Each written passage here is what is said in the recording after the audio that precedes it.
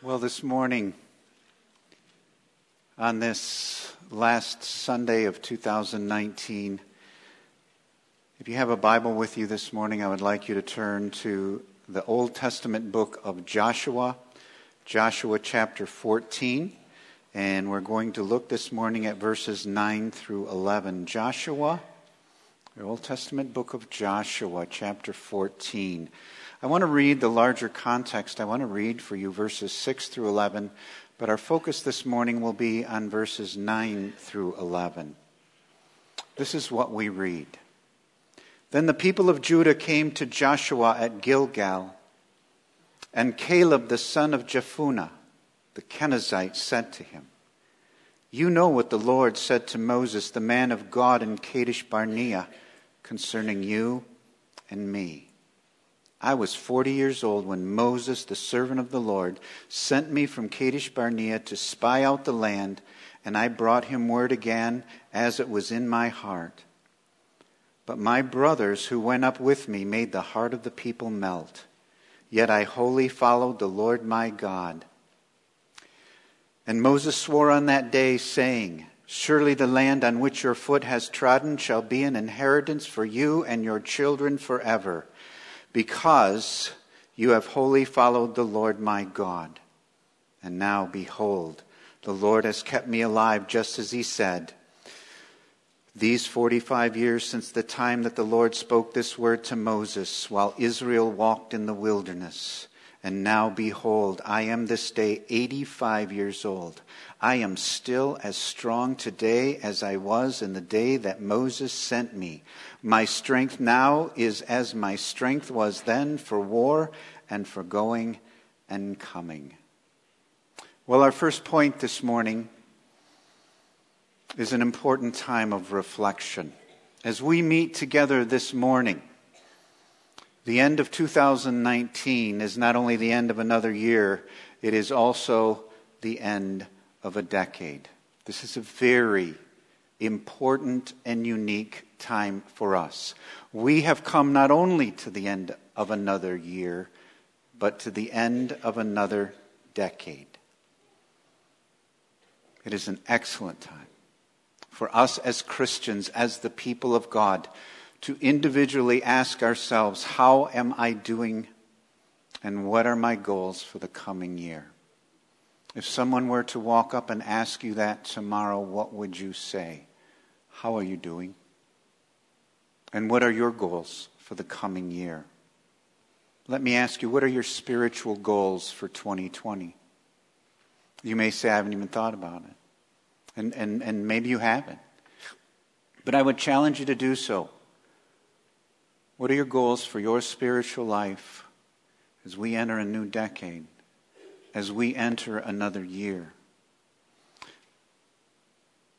But here's what I really want us to think about this morning.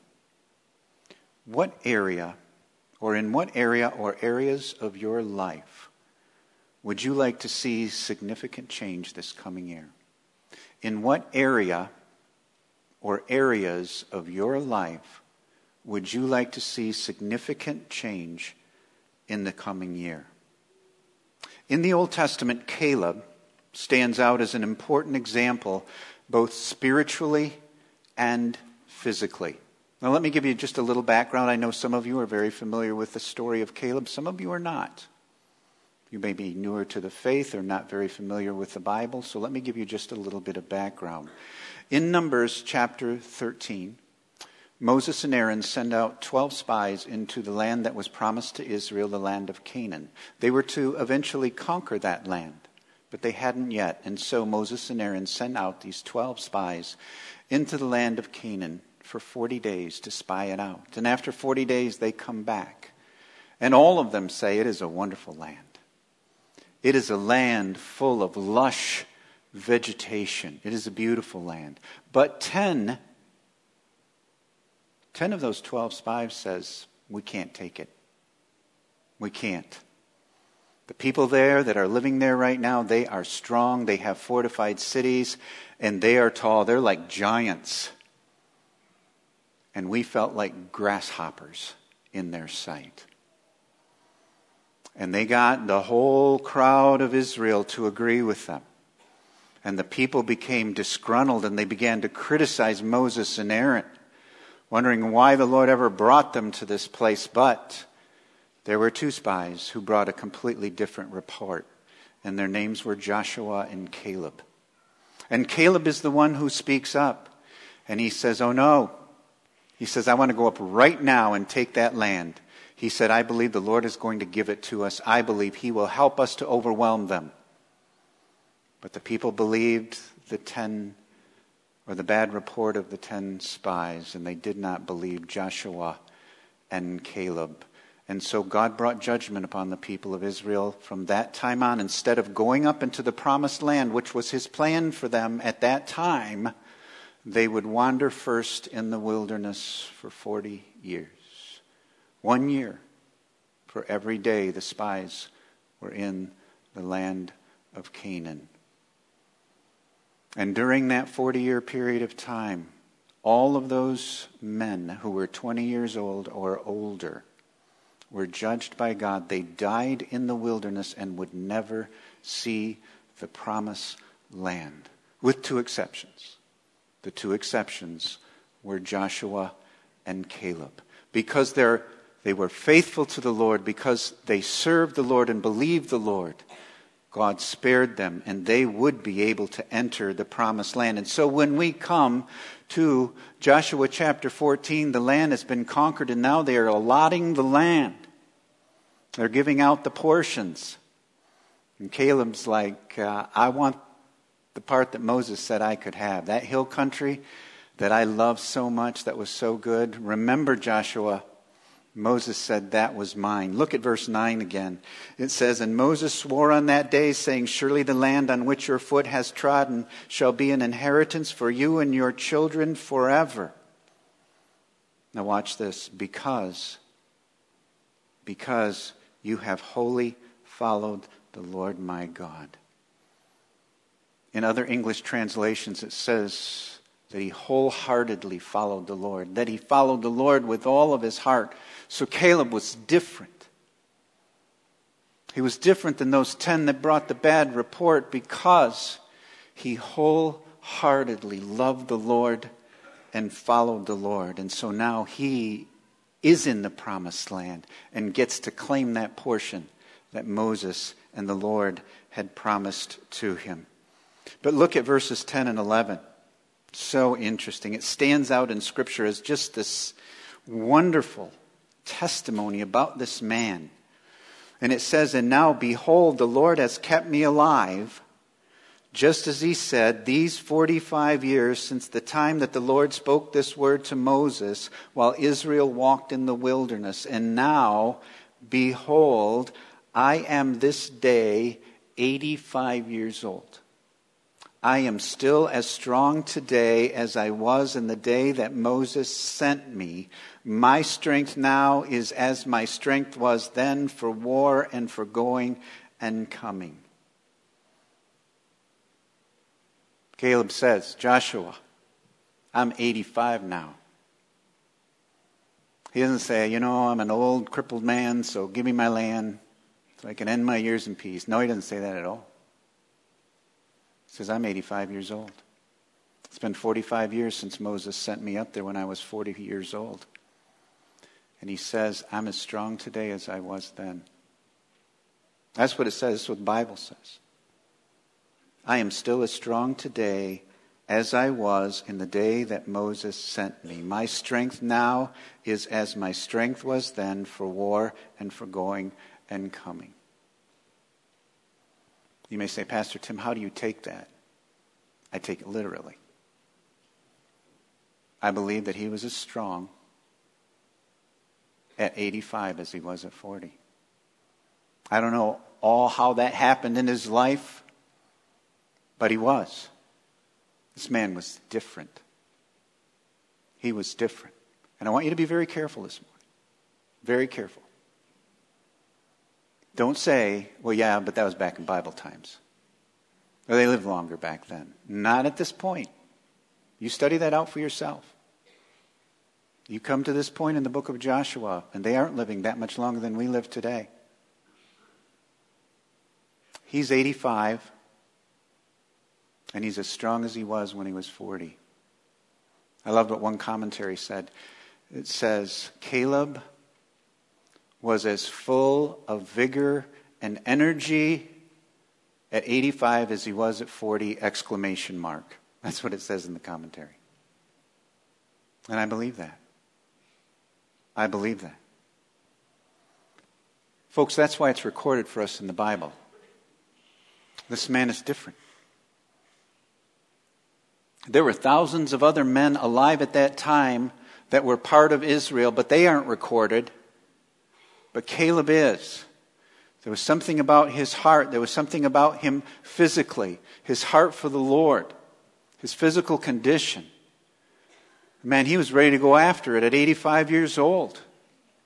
And he was. And it pleased the Lord. And so that's why it's recorded for us in the Bible. In 1 Corinthians chapter 10 and verse 11, it says this. It says, now these things happened to them as an example, but they were written down for our instruction, on whom the end of the ages has come. Now, if you read 1 Corinthians chapter 10, it's talking about the sins that the Israelites committed in the wilderness. And we're to learn from them. They're an example to us of what not to do, and they were written down for us. But I believe that what is true of the negative is always also true of the positive. That there are powerful, positive examples in the Old Testament that we need to read and learn from over and over and over again, and one of them is Caleb. Now, the Old Testament is written primarily as a foundation for the salvation plan of God that would find its completion in the New Testament and in Christ. The Old Testament was also written because it has many important prophecies that would come true, that have come true, and that will continue to come through the end of the ages. But another reason the Old Testament was written, another reason these things were written down, is so they will instruct us, because they are examples for us. We are to learn from men like Joshua and Caleb. We are to learn from men like Joseph in the book of Genesis and Daniel. We are to learn from women like Ruth and Esther and Hannah.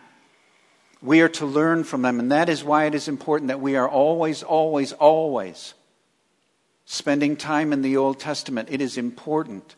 They are lessons that need to be learned over and again.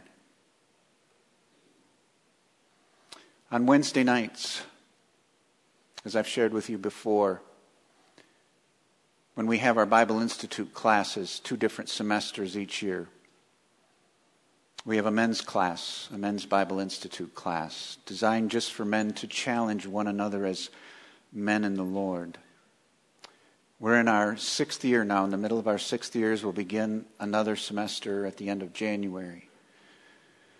And if there is an overarching theme that we have really focused on these last 5.5 years, it is no more excuses. It is to challenge each other as men to stop making excuses. Stop making excuses for why we're not the men that God has called us to be. And the same pertains for women. Folks, because of our sinful natures, we are excuse-making machines. We are. By nature, we are excuse-making machines. I know I should be more faithful to church, but. I know I should be reading my Bible more, but. I know I should spend more time in prayer, but. I know that gossip is a sin, but. I know that I have a critical spirit, but there's always a reason. There's a reason I can't do it. There's always an out for me. And what I really want to challenge us in love this morning is there is no area of your life that is exempt from the potential of change in Christ. There is no area of your life that is exempt from the possibility of being changed by God. In 1 Corinthians 10:13, that very familiar verse, some of you have probably memorized this. It says, "No temptation has overtaken you that is not common to man. God is faithful, and He will not let you be tempted beyond your ability. But with the temptation, He will also provide the way of escape that you may be able to endure it." So never can we say, that temptation was just too strong for me. I couldn't help myself. There's always a way out. In Christ, there is always a way out. And no matter what the sinful habit or pattern or issue may be that we are struggling with in our lives right now, God can change it. And He wants to change it. And that brings us to our second point and really the heart of this message. Believing you can change.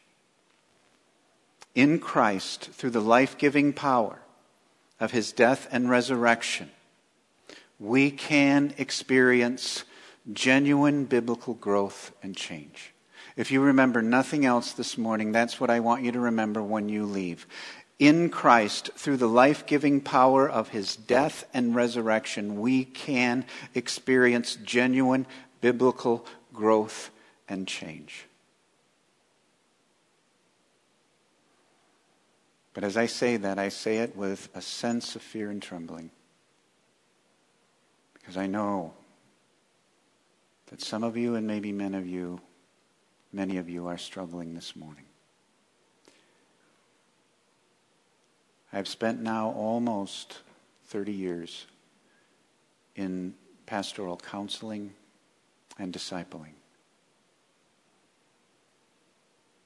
And in those years, I have watched so many people, and my heart is broken for them who are struggling. They are engaged in intense, real-life, spiritual warfare in some area or areas of their lives. And they've tried to change. And they've tried to change. And nothing changes. And the most frequent expression that I have heard in counseling and discipling over the years is this: "Pastor Tim, I'm just tired. And I feel like giving up. I'm so tired. I've tried to change. I've prayed. I've read scripture. I've claimed Bible verses. Nothing changes. I'm just worn out. I don't know if I can do it anymore." About a month ago, the pastor of a megachurch, well-known large church, unexpectedly, senior pastor, unexpectedly resigned his position. Got up before his congregation on his last Sunday and just said, "I'm tired. I'm worn out. And I feel far from God." And he said, "At least right now, I just can't do this anymore." Maybe that's you. Maybe that's you this morning, in some area of your life. But there's another group of people for whom change is really hard. I'm convinced that there are people, probably some here today, who have gone to that next step. They don't feel like giving up. They have given up. You've given up. You tried and you tried and you tried and you just said, "I can't do it. It's just the way I am." Oh, you still come to church. Occasionally read your Bible. But you're just going through the motions. I believe there are more people that fall into that category than we will ever understand. They're just going through the motions of their Christian life. And folks, if we come to that point where we just want to give up, in a sense, we've died. We've died spiritually. Now, I mean that metaphorically. I'm not saying you lose your salvation. I'm not saying that at all. But I am saying, as far as change goes, as far as experiencing joy in Christ, you've just died. And I just want to say to everyone here this morning, I believe with all my heart that God wants to renew your strength and renew your energy and enlarge your vision of what He can do through you, just like with Caleb. And that's why I use him as our example. He's not some strange, bizarre person. He was just like us. Just like us. Let me say this again. I believe God wants to renew your strength and renew your energy and enlarge your vision of what He can do through you. Let me ask us all a question this morning. How badly do you want to see change in your life in 2020? How badly do you want to see change in your life in 2020? I want to read something for you. It's an excerpt from something that John Piper wrote. I actually read it quite a while ago and saved it for today. It's about change. And when I read it, I found it very convicting for me. And I thought, I'm just going to read it. It's not on the screen because it's a little longer than would fit on the screen. But I thought, hey, if there are some of you who find this helpful, then it will be worth it. It's entitled, Do You Really Want Change? He says, before any Christian says, oh, I've tried to change before and it didn't work, let me ask this. How many of you have ever fasted for 3 days? 2 days? 1 day? Have you ever taken the Word of God, asked for a vacation day, gone away by yourself Friday through Sunday and saturated your mind with holiness and poured out your soul in longing to the Lord for change? Have you ever gathered around yourself 2 or 3 spiritual brothers or sisters, shared with them the habit you want to break, sought their daily earnest prayer, and made yourself accountable to them? If not, then don't say I've tried and it doesn't work. Paul fasted for 3 days. Daniel for 3 weeks. Moses fasted 40 days. Elijah fasted 40 days. Jesus fasted 40 days and spent whole nights in prayer. When was the last time you wanted any change in your life bad enough to spend 1 whole day in prayer and fasting, seeking it from the Lord? The problem with most of us is not that the message of the cross is powerless, but that we don't really want to change. The Lord said through the prophet Jeremiah, you will seek me and find me when you seek me with all your heart. When you want with all your heart to rid yourself of what is evil and undesirable, God will give you the gift of change. Don't say, that's just the way I am. The message of the cross is that your life can be changed. Christ Jesus came into the world to save us from our bondage to sin and Satan. By the power of Christ, you can change. Pressing on to change by God's grace is the lifelong vocation of every Christian. Christian. A critical spirit can be changed. Alcoholism can be changed. Irritability can be changed. Harshness and ingratitude can be changed. Laziness and overeating and masturbation and nagging can be changed. The habits of not tithing and excessive TV watching and gambling can be changed. The fear of talking to others can be changed. The message of the cross is that your life can change. I ask you again, How badly do you want to see change in your life in 2020? In Luke chapter 1, the angel Gabriel comes to Mary. I just preached on that last Sunday morning. And he tells Mary that she's going to bear a son. And Mary understandably says, "How can this be, since I am a virgin?" And Gabriel in Luke chapter 1, verse 37 says those famous words, "For nothing will be impossible with God." For nothing will be impossible with God. That may be one of the first verses that many of us ever memorize. Nothing is impossible with God. But you know, we have an easier time believing that verse when it comes to world missions, or it comes to some big event. Oh yeah, I believe nothing is impossible with God. But when it comes to some sinful habit or pattern in my life,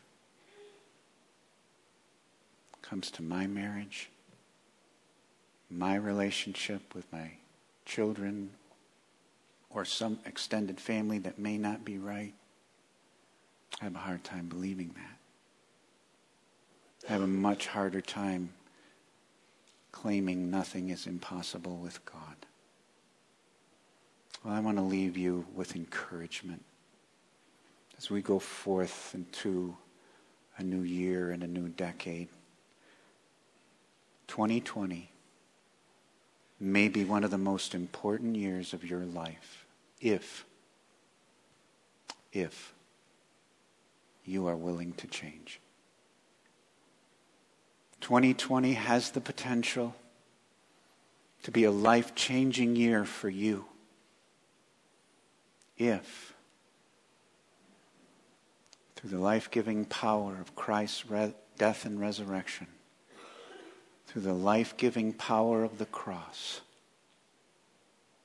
you are willing to change. How badly do you want change in 2020?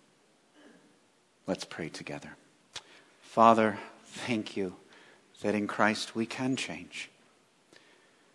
Lord, I pray with great sensitivity this morning. I may be speaking to some who are deep in frustration. And they've tried and nothing's changed. Lord, my prayer this morning is that you will encourage their hearts. Encourage them that when you died and rose again, you not only saved us from our sin, but you placed resurrection, life, and power within us. And in Christ we can change. We thank you for that. Lord, help us to claim that victory today and in the year to come. In Jesus' name, amen.